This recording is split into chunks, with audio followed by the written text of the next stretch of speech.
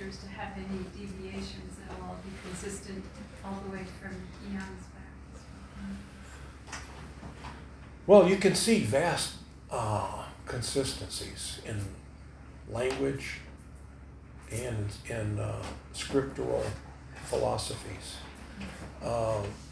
If we're really interested, we can read Srimad Bhagavatam, and it explains the progression of this planet. Religion, how did Buddhism come into exist? So how did these things happen?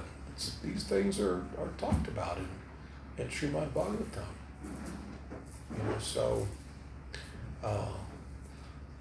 But Thomas Jefferson was one of the very first that we know of. Our old president, Thomas Jefferson, to realize that Sanskrit, that all languages that we know of, at least that he had 7 languages in addition to Sanskrit that he was fluent in. How he learned Sanskrit, I don't know, but he was a very bright person. And so he was very into that, very keen, so he analyzed. And he realized that these languages, all of these European languages, were intimately associated with Sanskrit. And that they must have all come from Sanskrit. And for these languages to be intimately associated with Sanskrit, at one time the peoples of those languages must have been intimately associated. That's only clear logic. However, our history doesn't say that. But he thought history must be wrong, because there's evidence here.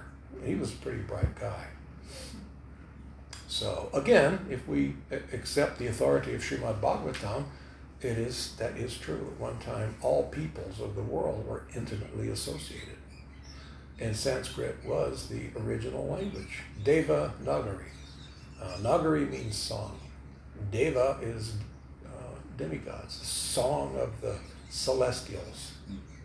So that was the original language. And from that, different languages came. But you can see the tremendous similarities in these languages. People that are much, much brighter than me have figured those things out.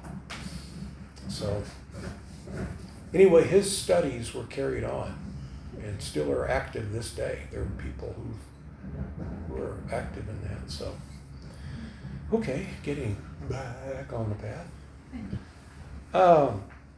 This paradigm is the lens that you see the world through.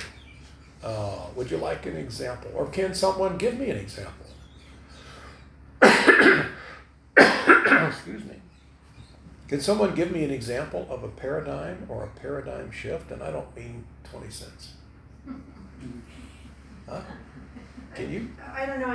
The paradigm of evolution comes to mind. That's great. That's a great evolution. That's our paradigm. That's the way we see it. Although there have been many things introduced that say, no, that's great scientific evidence that points against that. Yeah. But the scientific community doesn't want to let go of that model. They don't want to let go of it. There was a movie many years ago by the guy that was in those red eye commercials. Do you know who I'm talking about? Yeah, whatever. Ben Stein? Ben Stein, yeah. Okay. He and some other guys put some big money into it, and they revealed how, it's very convincing against evolution. And how that if there is a scientist that gets into some evidence against that accepted theory, then he's kind of pushed out of the arena. He'll never work in this town again, kind of thing. So if you haven't seen that, I can't remember the name of it, but if you haven't seen it, you really should. Through the wormhole? No? No. What am I thinking? I can come on. Anyway, it's a really good for arguing with people who say, that it is accepted. But that's a good one there. Well, I think once it became recognized, it shifted, it was like a paradigm shift, and then it became the lens. As you said, it becomes a lens through which a collective amount of people agree to say it's the truth. Right. As we know it. Enough people accept it, and so you don't want to be too much of an oddball to not accept it. So it's kind of like a relative truth, isn't it? I mean, enough people say it's true, then you got to go along with that, or you don't look so smart. No matter, even if you're far smarter than the rest of them. You see? So, and that's important to many people, to stay status quo, keep up with the Joneses, want to be part of the herd, want to stay in the herd, So I'll go along with these things. So I adapt and accept as the truth, whatever that paradigm is I'm following. Evolution is a perfect example. So, as I was talking about Srimad Bhagavatam explains everything. Everything is explained in Srimad Bhagavatam. Because there are so many books, a lot of people think, it's so much reading, I don't want to do that. Well, you really ought to. Just take one and start reading it.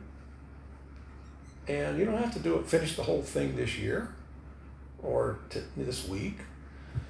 Just read it at your leisure, and get this knowledge. So, speaking of Srimad Bhagavatam, let's talk about this paradigm of this material world. So, Sukadeva Goswami is the speaker, and he says in Srimad Bhagavatam, 10th canto, 87th chapter, 2nd verse, Sukadeva Goswami said, the Supreme Lord manifested the material intelligence, senses, mind, and vital air of the living entities, so that they could indulge their desires for sense gratification, take repeated births to engage in fruitive activities, become elevated in future lives, and ultimately attain liberation. Wow, that is way deep. Way deep. This kind of explains the whole scene in like one big long sentence. So, the Supreme Lord manifested the material intelligence, things that are material, intelligence that has nothing to do with God. How to build a car, how to build an airplane, E equals MC squared, blah, blah, blah. So that material intelligence is there. Your senses, these material senses. Now, you are not a senseless entity. You have transcendental senses. And since you're a part and parcel of Krishna, you have unlimited senses. But since you are in this material body, your senses have been limited to 5. You see?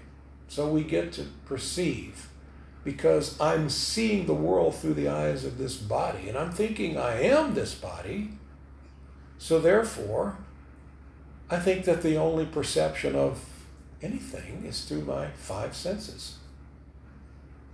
And that way, that's my paradigm. That's how I perceive. That's how I understand. You see?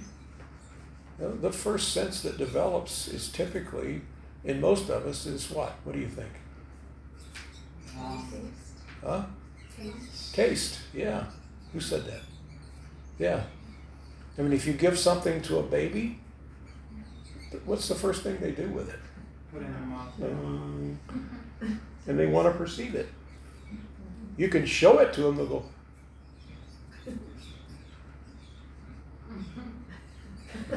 So I want to examine it.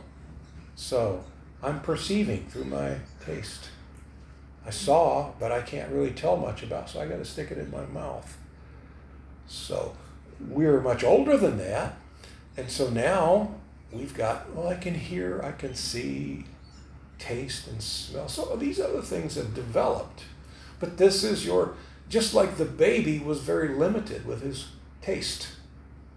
He can't understand what you're saying to him. He doesn't know what it is when you show it to him. You see? Smell, he doesn't. So, but I can rely on my taste. So that's his limitation. So as you grow up, your sense perception grows. And we think that since I'm this body, I've developed all of my senses. Well, we're so wrong. I'm limited into this consciousness that I am the body and that I perceive through my five senses. They say, seeing is believing. Well, that's not, it's not even scientific, you see. But do we see the truth? What does that mean, see the truth? You ever heard that? Grasp it. Huh? Grasp it?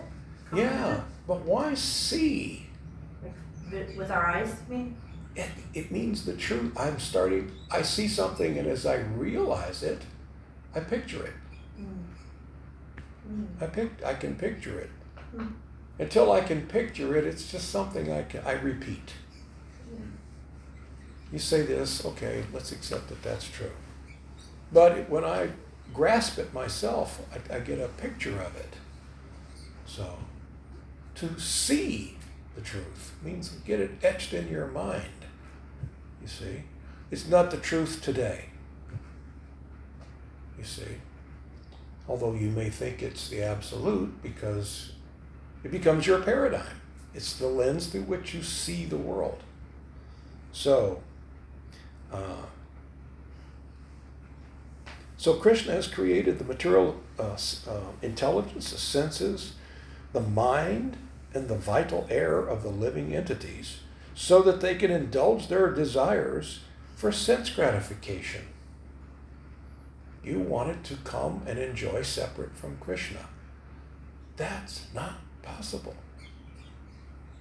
God is the source of everything.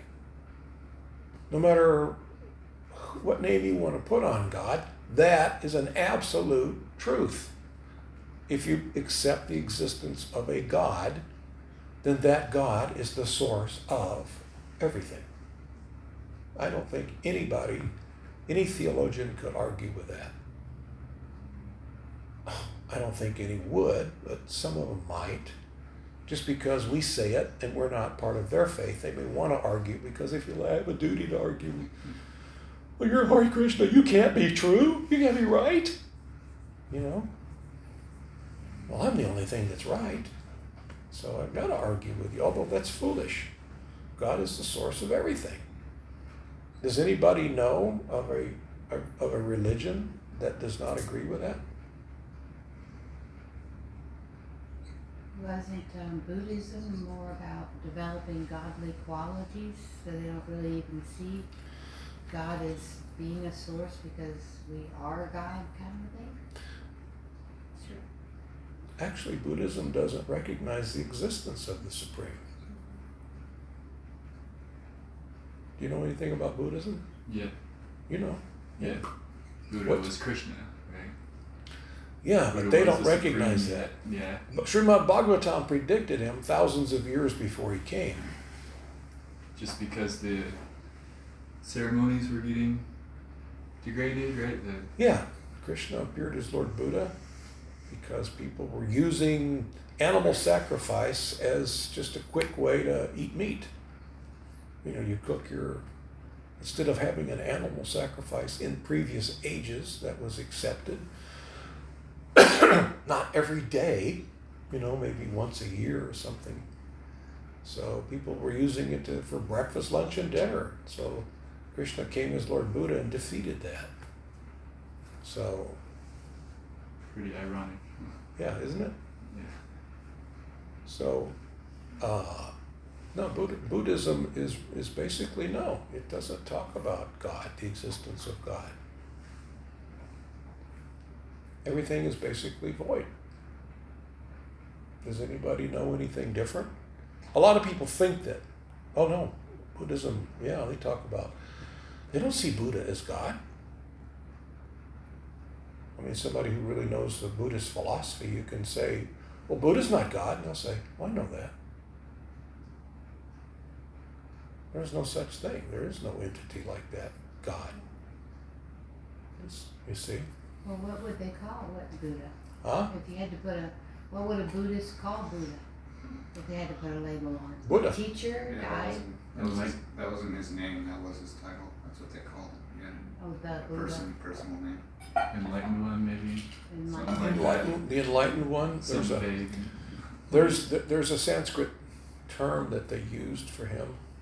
Buddha came from India, so There's two conceptions of Buddha though. There's a real Buddha and there's a modern day kind of ideal Buddha. yeah, the modern day is just fairy tale, you know. But there's a real Buddha. There's a real Buddha, yeah. And there are real Buddhists, but there are, last I heard, there were 37 different people who follow Buddhism, or different sects.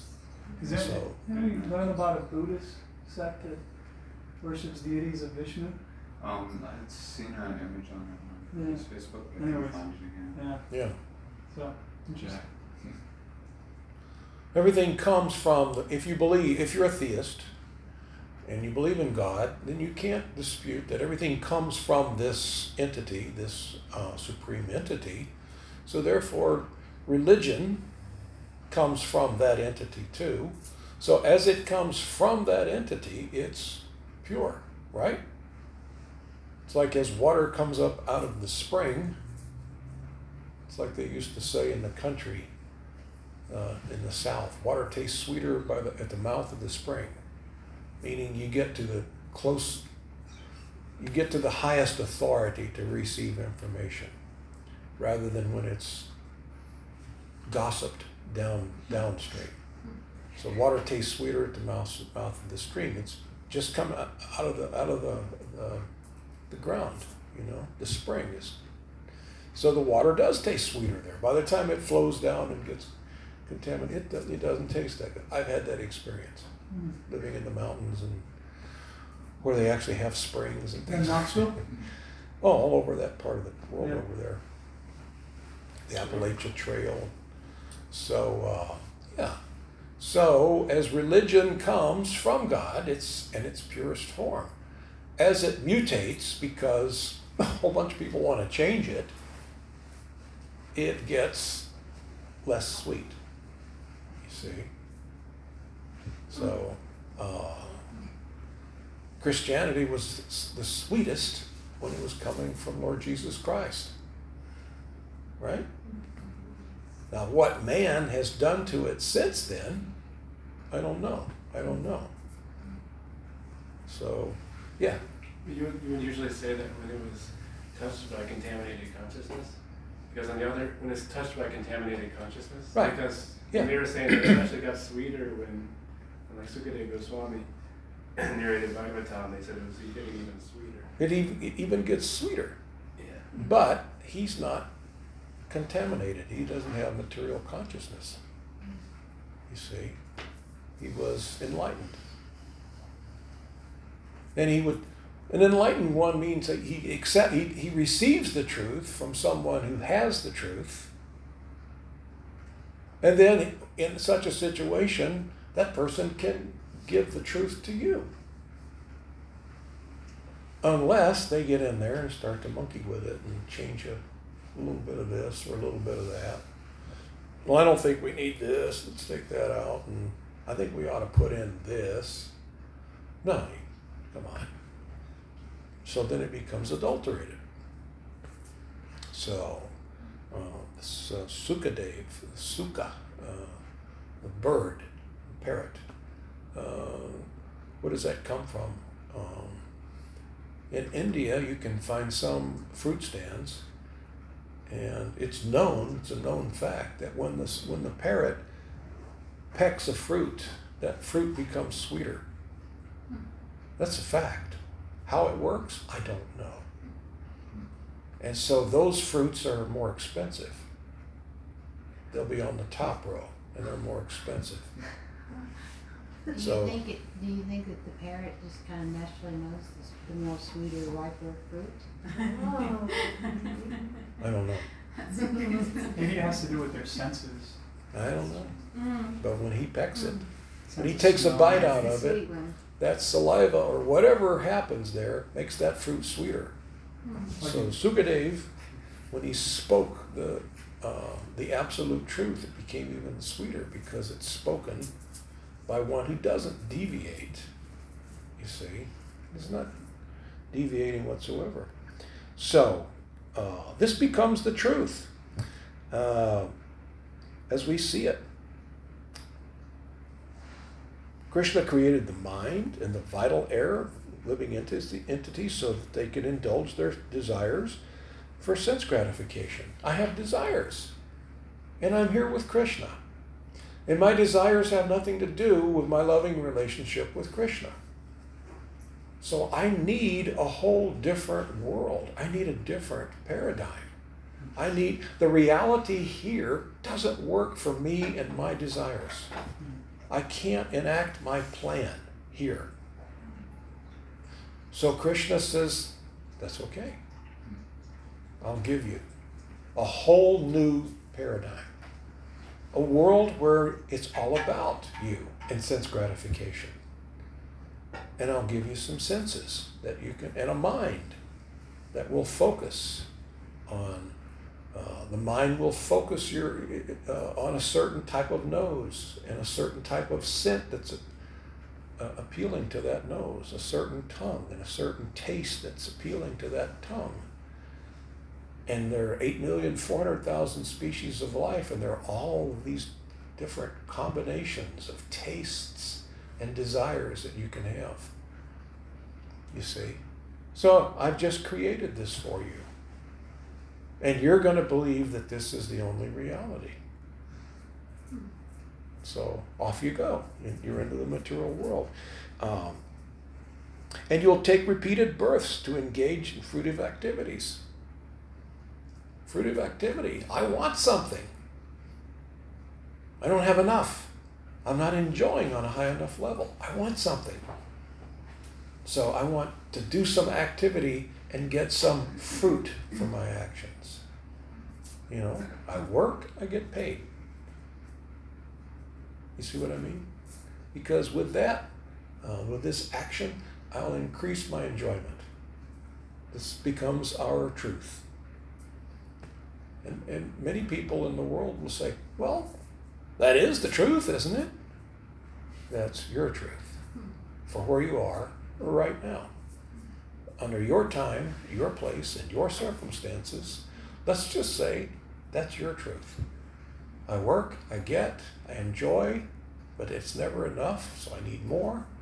So I work, I get, I enjoy, and repeat. It's like they said, what is it, on the hair shampoo? Wash, rinse, repeat. You know, why? Because we need you to use twice as much. You'll buy twice as much. You know.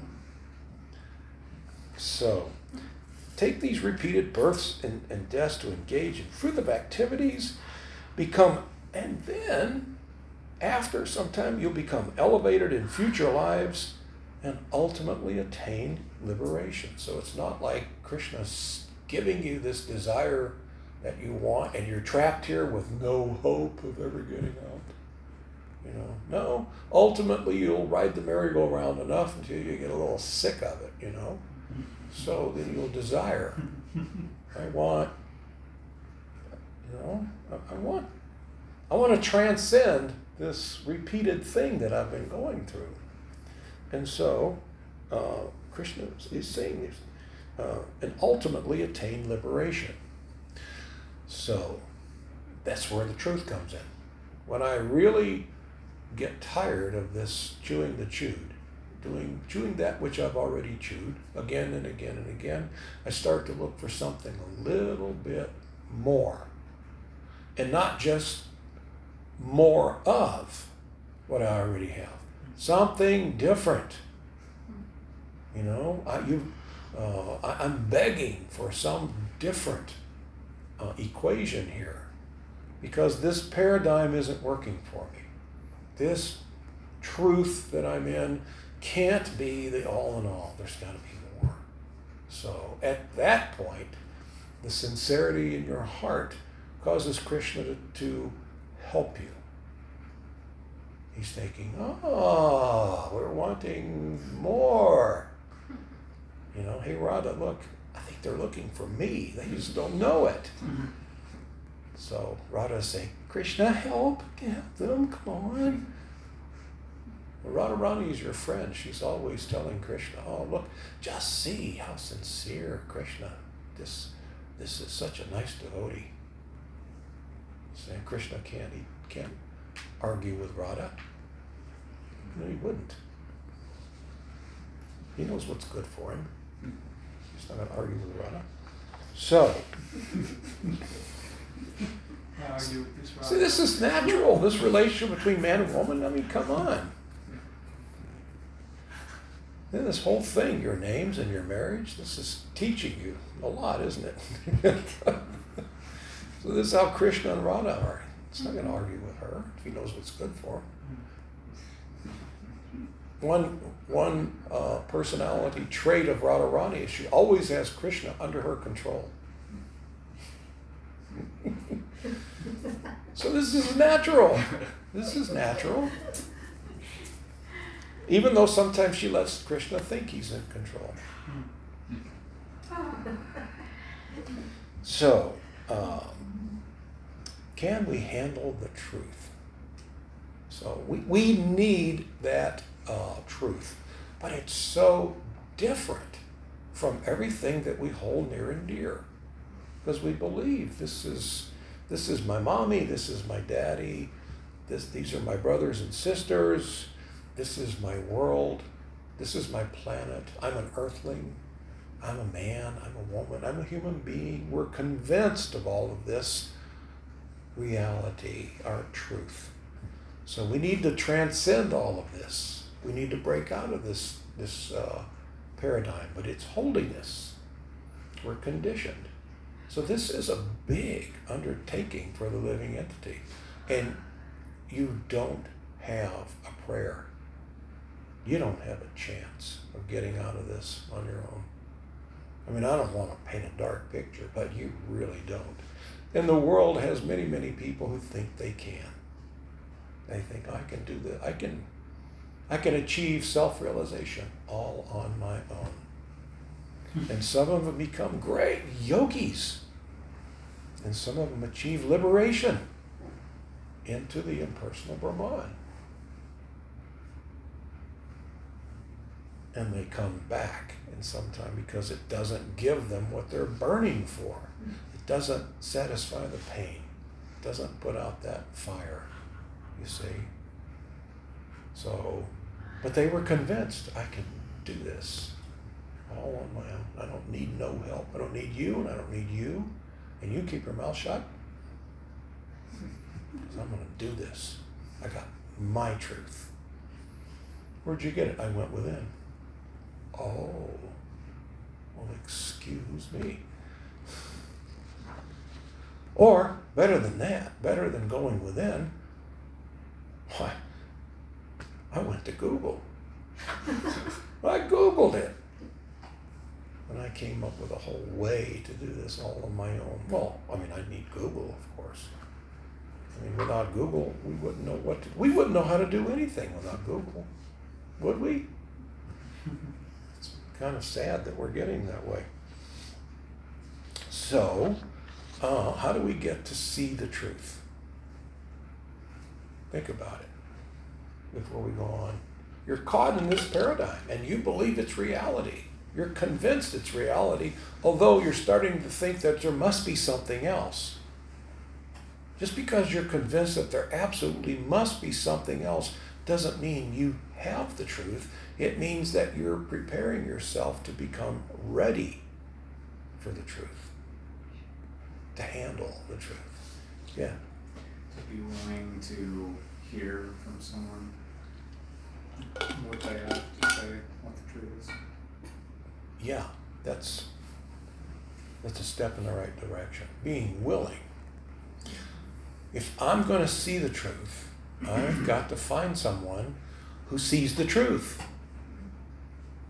And we'll go through a lot of people who speculate. And I believe that they're giving me the truth. You know, I remember back when I started to experiment and look for different religions, just to see what's there. I didn't know, but I was ready for something different. And I realized that ultimately it was just speculation. You don't really know.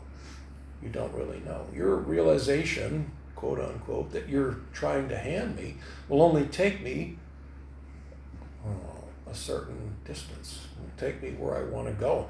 And I don't know where I want to go, but I know it's not just where you're saying. You see? Yeah. You know what I find really interesting is there was this very brief discussion with the late and great Bhakti Tirtha Swami, Mm-hmm. and he was talking about his first spiritual master, who was some kind of yogi. You know, he wasn't teaching bhakti. But what I found really interesting about it is that when Bhakti Tirtha Swami reached a certain level in his knowledge, he wanted to go beyond that. And this particular spiritual master said, I can't take you any further, Right. but I know someone who could. And he began to speak to him about Prabhupada, and that's how he met Prabhupada. And eventually he connected with Prabhupada, and Prabhupada became a spiritual master. But you know, the takeaway is that he at least he was honest. At least he had found an honest man. Yeah, it's just an I mean, honest. how fortunate. Right. So instead of speculating, this particular person was like, I can't touch that. I can't go there. I can't go there, but I know someone who could. Yeah. And I thought that was, I mean, it's rare, but That is it's such pretty a cool. rare situation. Yeah. Typically, you're convinced by that guru Right. that this is the all in all. Right. Cheating guru. It's like Prabhupada says there's no such thing as bogus guru. One is either bogus or one is guru, but you can't be both. If you're guru, then you can't be bogus. And if you're bogus, you can't be guru. So, people who can give you partial, I can get you to a certain point, and after that you're on your own. What if Google did that? Google Maps.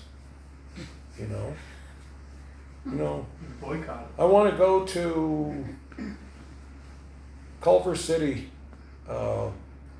California.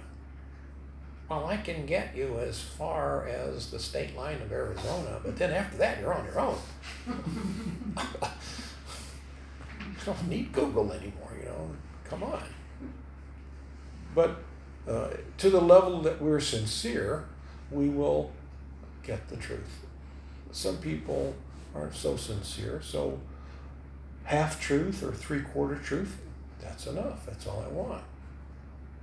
Because subconsciously, I'm still in that rebellious mode. I left Krishna. And I still want to see if I can enjoy separate from Krishna. So even though I'm feeling this burning that I'm incomplete, I still don't want to go surrender to the Supreme Godhead. I still want to do it on my own. You see? I'm so stubborn. So my mission is not to reunite with Krishna. My mission is to do what I want to do. And so I may try a little of this, and try a little of that, and a lot of that, and a lot of this, and this. You know, because I don't want to find out, wake up some morning and find out that I'm really close to having Krishna in my arms. Wow, that's scary. Unless you're looking for him. You see? Therefore, people have these different things that give me something. I'm expecting some moment, but that doesn't include God. In my experience, I think that people also try the whole marketing approach, where it's like, if we can target all these different people, eventually we'll get some returning customers. So maybe they treat religion that way. Oh, I guarantee you. Like Yeah. if we try all these different people, then we're The bound shotgun. to find, we're bound to find the right Shotgun approach. I've also heard it as the butterfly approach. Just as the butterfly goes from flower to flower, I go from philosophy to philosophy and gather a little nectar from all of them. But you're not getting the full nectar. But you're not looking for the full nectar. So then, within you, for your truth, you're okay. I can't criticize you because you're not shortchanging yourself because you're not looking for the full dose. You're not looking for the absolute truth. I just want to taste. Give me a taste and a taste and a taste, and maybe I'll put it all together and I'll come up with my own kind of thing, and it'll give me some enlightenment. But I don't want the whole thing. My God, what would I do with that? So this Krishna consciousness is a process to help you deal with the truth. So anyway, let's move on. Switching from Srimad Bhagavatam to Bhagavad Gita. In the second chapter, 16th verse, Krishna says, those who are seers of the truth have concluded that of the non-existent, the material body, there is no endurance, and of the eternal, the soul, there is no change. This they have concluded by studying the nature of both. Of the temporary, the body, there's no endurance. It's dying every minute. Now we may try really hard to make it last longer. We can spend more time trying to make the body last longer than that extra time we're adding to the end. You think about it. So many people spend so much energy. It's basically desire for sense gratification. I want to enjoy on a higher level. I want to live longer. So I'm gonna spend 5 years of my life studying how to live an extra 2 years. I don't see the logic in that. You see, but that's not uncommon. So, seers of the truth. We want to find one of those seers of the truth. If we want the truth, we have to become a seer of the truth. So, skip ahead, and we'll go back and we'll discuss this later on, but skipping ahead to the 4th chapter, Krishna just throws it out on the table. In the 4th chapter of Bhagavad Gita, 34th verse, Krishna says, just try to learn the truth by approaching a spiritual master.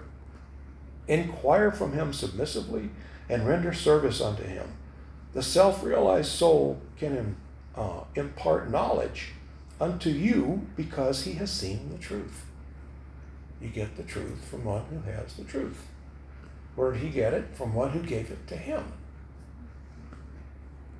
Where did that guy get? From one who gave it to him. All the way back to Balaram, which is right there with Krishna, you see. So we were talking last night. I wanted to talk about it, but I didn't feel that good. So I didn't go into the whole thing. But Krishna knows that it's very difficult because you left him. You left. On your own free will, he's not upset with you. It's okay. There's no wanted poster in the post office in Goloka Vrindavan of you, reward. You're not blacklisted. You wanted to go, Krishna knows you're coming back, so I'll give you all facility. You want faith in the material energy? Here you go. I'm the source of everything. Here's your faith. Do you want more? No, I want to be a Buddhist. Hey, here you go. No, I think I want to try Christianity. Oh, here you go. Here's your faith. I got all of it you want. You want more? As much as you want. So, because he knows, Krishna never forgets who he is. He knows he's the most attractive. He's kind of cocky like that. He knows you can't resist me. Nobody can resist me. I'm Krishna. You see, I charm I can even charm Cupid. If you glance at me, it's over. If you just glance at me, you're finished. So I know it's not like you're going forever. It may seem like it to you, but to me on this side of the timeline, it's just not even a nanosecond. So off you go, have your adventure. And I know it's difficult for you to surrender to me. So therefore I've expanded into Balaram, the original guru. From Balaram has come a line of disciplic succession. So Krishna's plan is, I know it's hard for you, but I'm giving you someone that you can come to me through. Yeah. I was just thinking about how one of your talks, like in Krishna consciousness, to be a good leader, you gotta be a good follower. And that's what it reminds me of, or to be able to provide shelter, you first have to take shelter. Right. It resonates. Makes a lot of sense. I can't give you something I don't have. I can trick you probably into thinking that I can. But if I don't take shelter, I can't give you shelter. If you don't take shelter, you sure as heck can't give shelter. You can give speculation, or you can cheat somebody into thinking that you can give shelter. But if you take it, and the guru is there saying, take, here. Srila Prabhupada is giving like an ocean of mercy. The guru inundates the disciple with an ocean of mercy. You see? And Prabhu was, that was over there, I never remember his name, but he was saying how that Krishna only comes once within like 1,000 of the cycles of ages. That's like really rare that Krishna comes in his original form. And then In his original form. yeah, and then within that, the blessing of the 10,000 years of Lord Chaitanya. That's when Lord Chaitanya comes, is when after Krishna's original form comes, which is super rare. So it's like 1,000 cycles, and each cycle, just hundreds. It's just millions of years. It's like But this immense mercy is passed down undisturbed and unchanged through a disciplic succession. You see, like I said, if someone is not qualified to take it and pass it down without changing, then they're bogus. They're not guru. What is so difficult about taking it as it is, not adding any of you? You got to get you out of the picture. Me and my paradigm, the way I see myself. No. What do you see yourself as? Humble servant of Guru and Krishna. If you can see that, then you can receive this mercy. Once you get it, you can pass it on. If you start thinking, I am the merciful one, you've just broke the chain. Then you're useless, even to yourself. Does that make any sense? But if you can get in a surrendered mood, then you can accept and pass it on down. So this is what Krishna is saying. Just try to learn the truth by approaching a spiritual master. Inquire from him submissively. Yes, submissively. Not challengingly. Submissively.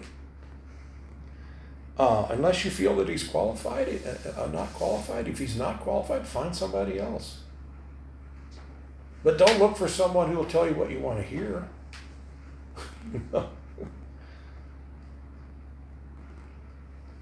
Well, I think it's okay to have sex with many, many, many people. There's nothing wrong with that. So I'm going to find me a guru that says, here, forget that regulative principle. Just have sex with anybody. Unlimited sex. And there have been gurus. Rajneesh, do you remember Rajneesh? A big scandal back in the 80s. Rajneesh came to America and accumulated this vast fortune. He had 84 Rolls Royces. And they almost owned a whole county in Oregon. And were just about to take over the government up there before Krishna dismantled the whole thing. And one of his things was unlimited free sex. And because of that, he got millions of followers. Well, that's music to every materialist. You mean I can achieve self-realization and have unlimited sex with any, I don't even have to make a commitment. Why, yeah, I'll give me your mantras and hey, here's some money. So, well, he's going to ask for your money even if you don't offer it. So he became an extremely wealthy guy. And the whole thing cratered. You ought to see that story sometime. It's a very interesting. I remember seeing the thing unfold, but I think there might even be a movie about it. Sometimes, yeah. Huh? It's on Netflix now. Is it? You're kidding me. Yeah, Netflix did their own original thing. Wow. That'd be kind of interesting. It was intense. It's mostly the secretary. Yeah. And he was only one of many Indian gurus that started running over here after Prabhupada got a bunch of followers. They thought, wow, cha-ching. American followers means American money and lots of it, and everybody wants that in India, so here they came. And they would tell you anything that would make you believe and give them money. So, inquire from him submissively and render service. What does that mean? You wash his car? Cut his grass? It means pretty much what, yeah. I was just thinking it was when you were saying we become the transmitter from the Guru's message and we don't change. I was just thinking it's such a blessing that we have, Prabhupada's books, because it's like you don't even have to think about it. We can just, all we have to do is take the message and give it to somebody else. Right. Like we don't have to, it's not me, here's Prabhupada's words, and bam. You got the full package. And it's the Vedas. He's giving. It's not like his story or his slant on it. It's as was given to him by his guru. What is this mission of Prabhupada's? It's his guru's mission. Like how they'd say he would read the books that he had written because they're written by Krishna, pretty much. Yeah. That. Yeah, Prabhupada read his own books. Like who reads their own books? One time, one of my godbrothers asked him, Prabhupada, why do you read your own books? You're the author. And Prabhupada said, I want to see what Krishna is saying. He was delighted. He would read Krishna book and he was delighted. So, render service to the Guru. That's a hard thing to do. We don't want to do service. I want to be served. I don't want to serve anybody. So that brings us back around to this, our surrendered mood that we had with Krishna. We are mavericks. We've left. We've gone out on our own. I want to do my own thing. See? So there's a sour taste when it comes to doing this service, although that is your eternal nature. You get great pleasure when you can serve someone. And comfort. The Guru serves the disciple many thousands of times more than the disciple could serve the Guru. And when you get disciples of your own, you'll understand that someday. We see it as a material thing. The Guru's up there, and I got to do this and do all this service. It's not like that, What does the Guru tell you to do? What is this service? What does the Guru ask you to do? What does your Guru ask you to do? My Guru? Yeah. Preach. Preach. Yeah, I mean to just distribute this love of God to everyone I come across. Go back to Godhead. Bring them with you. Right. That's the service. It's not like and I want you to, I don't know, polish my shoes. Or you know, I don't have shoes that'll polish, but you know. So the disciples may do things for their guru. You know, they may do things, but that's not the important thing. Hari does my cloth for me. He likes it. He likes to do my cloth. And and he'll bring me some tomatoes and avocados and cilantro every week. He likes to do that. I keep telling him, you know, is this too much of a bother? No. So, but that's not the service that I ask him to do. The service I ask him to do is you become Krishna conscious. You become a lover of God. And then I want you to, once you taste it and you experience it, then you can give it to someone else. Now this is what we're all about here. Is that clock right? No. Okay. It's not. It's close. It's 8:05. It's close. It's only 2 minutes. Is it really? Yeah. Someone must have fixed it. It's a miracle. So, Prabhupada says in the purport, the path of spiritual realization is undoubtedly difficult. Yeah. The Lord therefore advises us to approach a bona fide spiritual master in the line of disciplic succession from the Lord himself. That's just what we've been talking about. That's what you want. You know?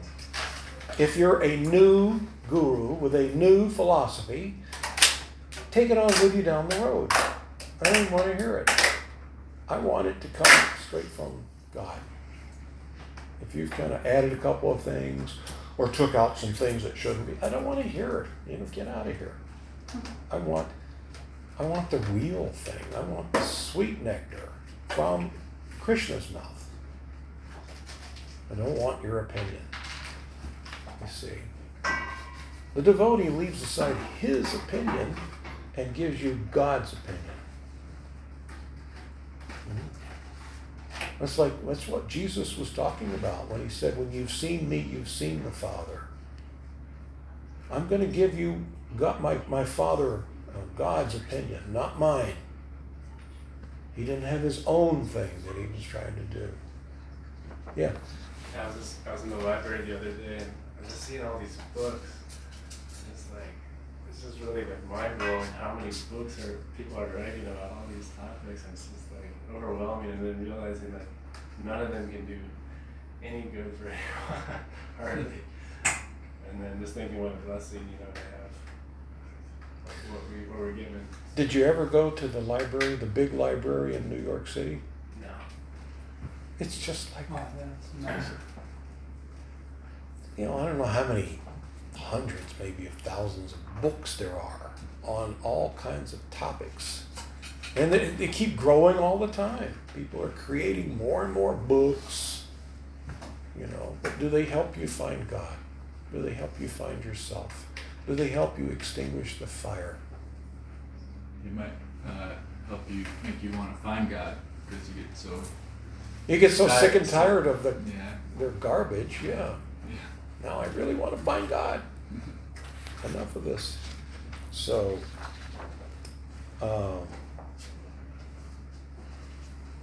no one can be a bona fide spiritual master without following this principle of disciplic succession. Someone is the beginning of the line of succession from God? I don't think so. No, you follow in it. What is so corrupt? If you say religion is so corrupt, we need to start a whole new religion, then you've found the wrong teachings. You see, Bhagavad Gita came straight from Krishna's mouth. And Prabhupada is giving you Bhagavad Gita as it is. Not changing or adding, not taking anything, not hiding anything, not giving anything new. No opinion of his own. So, And if you say, well, I think it would be a little better if we put a little of this and took out a little of that, well, then you're not sincere, you see. Doesn't mean you're a bad person. I'm not saying that you're a demon or anything like that. It means that you're not sincerely wanting God. If you sincerely want God, then you want as straight out of his mouth as you can get. It may not be fashionable. It may not fit with the paradigm that you're swimming in. You may have to flush this paradigm completely down the toilet. So, question, Yeah. so basically, there's this dilemma, of like entering a gateway and, honoring the lineage, that's for sure. As well as, and speaking of the New York City Library, which I've been into, it seems like this big dilemma potentially about switching from the five senses and this huge Maya wording and the mind to a non-perceptual or maybe transcendental perceptual to convince us to see the truth, or just to pray so much to want to see as you share, the full truth. And how, who is my teacher? How, like, I everything you're saying makes sense in, coming from I'll just say truth coming from the source of Krishna and, the lineage and Balaram. But at the same time, it's like, I know we're in this dilemma of talking, even though we're in this holy place here, as well as switching to the perception of what you have, that transcendental place. So maybe the dilemma potentially, it's like,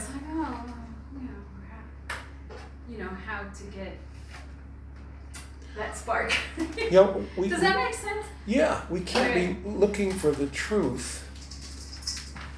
Like, we can't just be submissive to be submissive, because that would be like really like or just searching, wrongness, or just unless it's like, yes, this is where or I just wanna searching put for the my- truth, just to be searching for the truth. No. I know. I So agree that I'll with what be you're saying. labeled as a truth seeker. Right. I find a lot of that in the world. There are many people who want to be labeled as that. I want to fit into that grouping. I want people to group me into that party. We're truth seekers. So, and of those truth seekers, some people they really are. But many are biased on what I want that truth to be. You see? I mean, this is one of the things that wrecks scientific experimentation. Because the scientist starts out looking with a biased opinion of what the experiment should yield, rather than seeing what happens when I mix this with that. That's actually included within the scientific methods. They don't come in with a bias. Say what? They make a hypothesis, but they don't change the outcome of the experiment. They accept the outcome of the experiment and don't tamper with Right. it. But that's in the scientists that explore evolution. They're looking for things that prove evolution. They're not looking for things that might indicate. If something indicates something other than evolution, well, it's probably not true. You see what I mean? So I have bias to how the outcome should be, which means what are my chances of getting the truth? I'm biased. Isn't it just beyond the five senses? It's just so not Yeah. that it's Krishna is so beyond the five senses. imperceivable to. But like you said, I guess is that it can be given or gifted. Go ahead and take prasadam. Don't wait for me. Go ahead, please. Reminds me of the proof is what George Harrison said. The proof is in the pudding. Like You gotta taste it. Yeah. you gotta have the experience yourself. You gotta taste it. If you don't taste it, then you're not sincere. If you don't taste it, then you never tasted it. So you don't know what it tastes like. Yeah. So many people want to pretend that they've tasted something and that they have some truth. They can't demonstrate it, they can't prove it, they can't live it, We want to be specific. and they get away. They get away with it until they meet someone who actually knows the truth. And then that person who knows the truth, who got it from someone who knows the truth, immediately spots them and says, wait a minute, you're a sahaja. It's a Sanskrit word for pretender. And you get away with it until you meet somebody. That's like if you say you're from Russia, and we've never been to Russia, and you might convince us that you're from Russia. Why, you might even know a couple of Russian words. But if a Russian comes in the door, then you're finished. They'll say, well, you're not from Russia. What is this? You're from Russia. That's a really good point. You might know a couple Russian words because a lot of these pretenders might know some philosophy. Oh, yeah. So They know much more than you do. Right. Right. So they can convince you that they know more than you. Why, you must know it all. And they can ride on that until somebody else comes along. Mental jugglery. Yeah. something like that. Yeah. There's just something in Bhagavad Gita that This is the one way. if we our senses dwell in the sense objects, but we think we're meditative, we're actually like pretender. So what's the difference between a pretender and then somebody who's may be struggling with the mind, like Krishna also says, we're struggling so hard with the six senses, including the mind. So they're coming out of like Maya into full Krishna consciousness. It's not that the mind may not be deviated to sense objects, but at the same time, how do we understand if we're a pretender or not? Basically, that's my question. All right, it's kind of like, you've heard of catch-22? Basically that means if you are absolutely convinced that you're not crazy, then chances are you might be. If you're convinced that you're crazy, or you think that you might be, that's considered proof that you're not. Okay? So if you think that I'm absolutely, positively not a pretender, then that sounds very pretentious. But if you're thinking, I'm just a pretender, I'm trying to fake it until I make it, I'm just riding on the mercy of my guru. Well, no, that sounds sincere. If you say, I'm not in Maya, that proves you're in Maya. If you say, I'm in Maya, I'm just struggling to get out. Without the grace of my guru, if he let go, I don't know where I'd be. I'd fall into the abyss. Now that sounds like a devotee. Bhaktivinoda Thakur, in his prayers, he's saying, I have no attraction to the holy name. Well, we know that's not true. The whole world around him knew that wasn't true. But he felt that. He wasn't just trying to pretend, just write some rosy words. No, he felt, I have no attraction to the holy name. It's real humility. It's not some fake humility. right. Real. Right. This is the real deal. It's the real. It's And solid. It's every 24 spiritual karat. master that I've met in this lineage, in this particular parampara, they imbibe that mood, and it's not fake. It's genuine. The more advanced, spiritual masters in the movement, you can see it. It's consistent. And they can convince you, if you spend enough time with them, that they're not, that they're fallen. You can see that they're not, but they can convince you. You can't argue with them. They can actually convince. According to Bhaktisiddhanta, we're all fallen if we're not chanting 64 rounds. We're all doing what? That doesn't apply to us. Yeah. He was talking to those Yeah. different time. There was a different standard that Well, for people living in the temple at that time. Prabhupada didn't chant 64 rounds a day when he was in his Grihastha years. He said so himself. I chanted 4 rounds before breakfast, 4 rounds before lunch, 4 rounds before dinner, and 4 rounds before bedtime. I mean, you can't run a business and chant 64 rounds a day. Takes all you did. But if you're a monk and you're living in the temple, then yeah, you can do that. And you should. You see?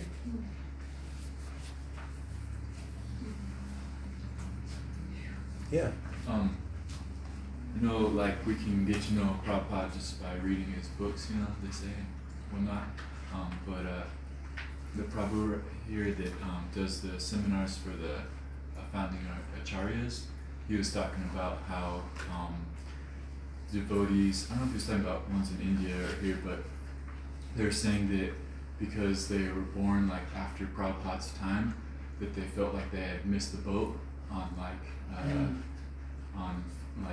getting his vibe and energy, and so that's why he was saying that he started doing those seminars of the founding acharyas to help people become closer to Prabhupada, because he was thinking about, well, if people feel like that only just like one generation after Prabhupada, how are they going to feel? Well, those people probably never spent much time reading Prabhupada's books. Yeah, that's why I started by saying that. Because Prabhupada said, I put the best of me in my books. I put the best of me, whatever I had. And he said, if you want to associate directly with me, read my books. Yeah. So if people are reading Prabhupada's books, they're associating directly with Prabhupada. Yeah, in fact, Uncle S, when he talks about that, he always mentions that when he's doing his tours and he's going around, that from his observation is that a lot of these devotees aren't reading Prabhupada's books. Oh, very few. They're not reading Prabhupada's books. We've got some statistics in our GBC Sannyasi Guru meetings that we talk about sometimes, and it's pretty darn sad, the number of people who are actually reading. But yet they're talking. And so they talk nonsense. And they make things up. I don't know where some of this stuff comes from. But it was even like that when Prabhupada was still on the planet. People were saying things. I don't know where they got it. I don't know where they got it. That's why I tell people, don't listen. Don't accept what the rank and file says as the absolute truth. Try to bump it up a notch to somebody in a little bit more of a position that might have the truth. If you have a guru and you can contact the guru, that would be a really great resource. Yeah. But maybe an advanced temple president, GBC, somebody you can go to and says, somebody told me that such and such, I remember Tamal Krishna Maharaj and I were in Gitanagari, our commune farm out in the Amish country in Pennsylvania, which is still there and still going.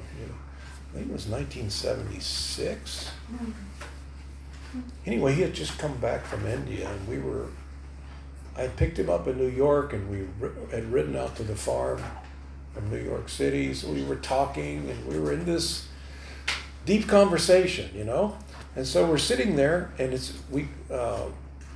by the time we got there, they were serving out breakfast. So they were serving out one after one. They were coming along, giving some preparations, and we were involved in some conversation. But he's particular about what he eats, so he was looking at his plate, and this devotee comes by and gives him 3 chickpeas. We used to eat, I don't see it anymore, but I still do it. But used to take chickpeas or chana and soak it overnight in salt water, maybe with a little bit of other masala, and then you eat them. We call them raw chickpeas. You soak them. So they're uncooked, they're nutritious, very tasty. So this devotee, and we would have them every morning, so this devotee puts 3 on his plate. And he said, so the devotee started to move away, and Tamal said, wait, what? Hey, why only 3? Give me more. And the devotee looked right at him. He's a close associate of Prabhupada's. He tells him, well, that would be Maya. No, okay. He said, what are you talking about? Well, it's Maya to have more than 3 chickpeas a day. He said, you idiot! Nonsense! Give me a handful. You're in Maya. You know, I mean, some of the temples didn't have mustard seeds for like a year because somebody said that mustard seeds were not accepted because Prabhupada didn't like mustard. But that was just totally crazy. So you never know what people are going to say, even though they got their hand on a bead bag. So check and balance. Just say, oh, where did you hear that? Where did you read that? That's the first thing. Where did you read that in Prabhupada's books? Oh, well, it's there. Where? Well, somewhere in the Bhagavad Gita. Where? Give me at least the chapter. You know. Now you've got the internet. You can get it. You can search in the database and find out if it's. You see, you never know what people are going to say. This is Gramya Katha. This is village gossip. Just talk. I remember my son used to call me every so often. I'd be somewhere traveling around. He was in Dallas, and he'd call and say, "Hey, Dad, is it true that?" And he would say something. I said, "No, that's stupid. Where did you get that?" Well, this morning in the prasadam room there was. So after about 8 or 9 times, the answer was always, "Well, this morning in the prasadam room over." I said, "Look, don't eat in the prasadam room anymore.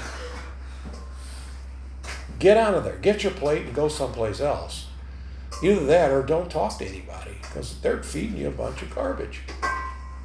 None of this that you're calling me about is true. I don't mind answering. I'm glad you called me, but I'm shocked that this is still going on." But yeah, people will manufacture. You see? Where did you hear that? Where did you read that? Did Prabhupada say it on a tape? You know? That's if someone is the disciple of one of Prabhupada's disciples and they're bona fide, then you could say, then it's bona fide for them to say, well, my spiritual master said that. But I'm still kind of curious, well, where did he get it? Where did he get that? You know? Before I'm going to take it as an absolute, I'd like a little backup, you know, a little proof. So we don't always take exactly what people say as the absolute, unless we have that faith that they wouldn't give you anything that they didn't read in Prabhupada's books or heard on Prabhupada's tapes, or from his mouth, you know. So, yeah. I think it's hard because the habits that we develop before Krishna consciousness are to have conversations like that where everybody's trying to say something creative or interesting. So everybody's used to kind of. In other words, I want to have a discussion for sense gratification. I want to gratify some sense that I have. Maybe I want to feel distinguished, and I'll tell you something that's I heard, and I can't wait to tell people because they're going to look at me and say, "Whoa, you're so cool, man." Maybe they won't say that, but they'll think it. Because when the guy told me, I'm thinking it, you know, "Wow, you are so cool." It's not that, well, that's so weird. I don't know if I want to believe that. Can you give me some proof source? There's nothing wrong with wanting a proof source. Where did Prabhupada say that? That usually just stops the whole thing. Where did you get that? Not enough people say that. Where did you get that? I mean, it could be that you say, well, it says right here, see, it says in the 5th chapter of Bhagavad Gita, and you say, wow, I didn't know that. Now you just gave me some valuable knowledge. Thank you. But if it's just your village gossip, Gramya means village, Katha means discussion. Gramya Katha, village gossip. The chat of the people just to make noise. You see, the devotees have Krishna Katha, Krishna discussion. They talk fact. The facts about God are the only things that can uplift you and bring. So find people, associate with people, have people as your mentors that are only interested in giving you the truth. And they've already vetted these. Before they say it, they've asked, hey, where'd you get that? And they, if it's been proven to be fact, then they may pass it on. But as they, through the vetting process, if they find out that it's ridiculous, they don't even, they're going to pass it on. I mean, it would be ridiculous, you see. So to get the truth, to see the truth, you got to find somebody who sees the truth, you see.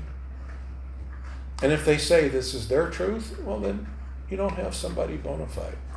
Where did you get that? From my guru. Oh, well then that's bona fide. If your guru's bona fide, if he's not, then neither are you. Does that make any sense? But if he is, then you can receive it, and it's the real thing. It's golden. It's 24 karat, and you can pass that on. And that way you become part of the process. See, you're part of this energy flow directly from God. That's what Prabhupada, Krishna is saying it, and Prabhupada says it again in the purport. Find Guru. What does that do for you? You become part of the disciplic succession. When you accept a bona fide Guru, he accepts you as his disciple. Now, that mercy, that potency is passed to you. You see what I mean? You now are part of the disciplic succession. Just because your picture isn't on the altar doesn't mean you're not part of the disciplic succession, but you are. You're bona fide. You see what I mean? And you're receiving that mercy. And you're deputized to pass it on. You see what I mean? Does that make any sense? Yeah. We all want to become a guru. It's not like you just have one and it stops right there. Are you taking off? I have to, but thank you so much. Okay. Have you got just a couple of minutes? Just a couple. I need to ask you something. Yeah. All right. All right. So can you sign us off? And good night, everyone. Okay. Hare Krishna. Krishna. Some more juice? Good? Yeah, that's good. Okay. Help me God.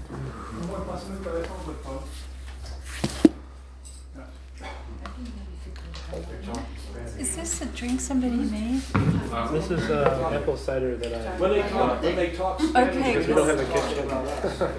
Yeah. I know. I usually make it when we have a kitchen, but...